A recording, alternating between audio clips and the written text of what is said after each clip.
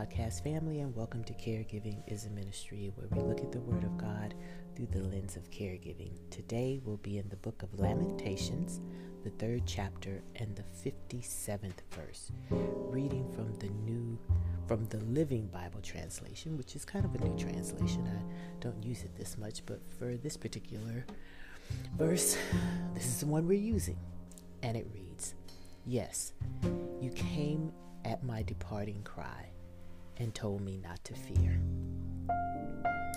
I know for me, when I'm experiencing deep sadness or regret or embarrassment or shame, I have a tendency to stay away from God.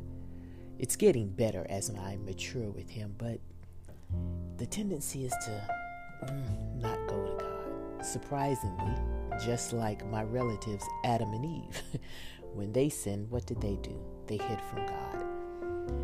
And I try to hide from God's presence because I'm too embarrassed by what I've done or the emotions that I'm experiencing. I think that they're so crazy that I don't want to bring that before God.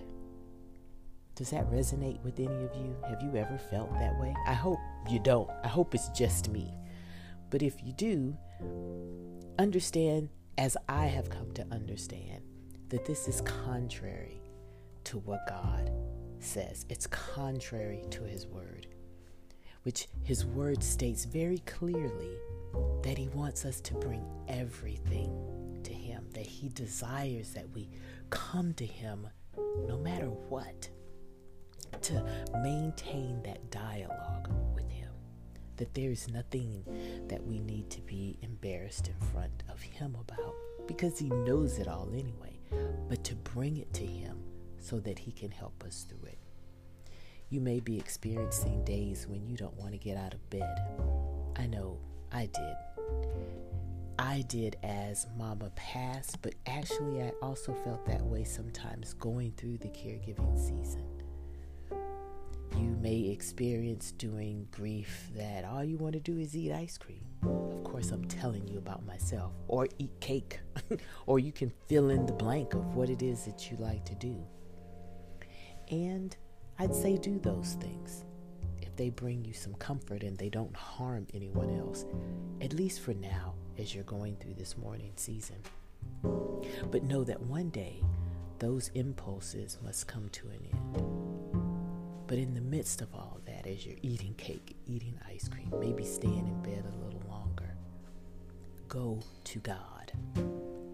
When you cry out to God, not only does He hear you, He wraps His arms around you and provides you with His peace and love. Do not ever think that there could be a time where you can't go to Him. That's not true. That's the enemy. You can always go to Him and express whatever is on your mind or in your heart. He wants to hear you. He is there for you. He is your Creator who loves you as a father and mother. He cares for you. So understand, go to Him and allow Him to bring you comfort as you mourn the loss of your loved one. Let's pray. Thank you, Father, for being a God who comes to us, a God who beckons us to lay everything before you. That before you, Father, we have no shame, no guilt. You know us as we are. Your words tell us that you knew us when we were in our mother's womb, that you know every aspect of our lives, of our thoughts, of how we've been put together.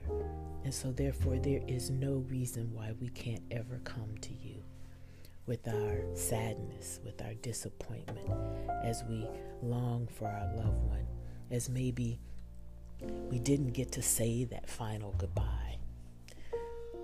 Perhaps words weren't as loving as they should have been, Father, and we come to you asking you to help us to reconcile with that. I ask, Father, that you bring comfort to those who are listening today. Help them to know that there isn't anything that they can do that would keep you away from them, and that you love them unconditionally. Help them through this mourning season and help them to always remember that they can come to you, that you hear them and you are there for them. This we ask in the name that is above every name, Jesus the Christ. Amen. All right, my podcast family, go and minister the act of caregiving in the name of Jesus.